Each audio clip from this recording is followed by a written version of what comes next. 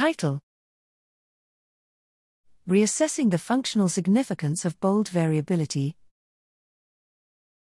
Abstract: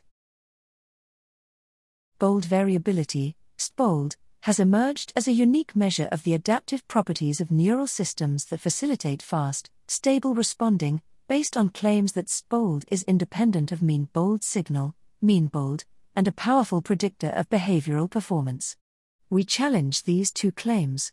First, the apparent independence of SBOLD and mean bold may reflect the presence of deactivations. We hypothesize that while SBOLD may not be related to raw mean bold, it will be linearly related to absolute mean bold. Second, the observed relationship between SBOLD and performance may be an artifact of using fixed-length trials longer than response times. Such designs provide opportunities to toggle between on and off-task states, and fast responders likely engage in more frequent state switching, thereby artificially elevating SBOLD.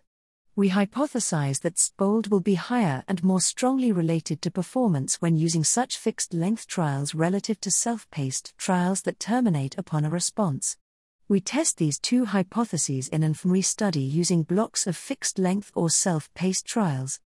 Results confirmed both hypotheses. 1. SBOLD was robustly related with absolute mean bold, and 2. Toggling between on and off-task states during fixed-length trials reliably contributed to SBOLD.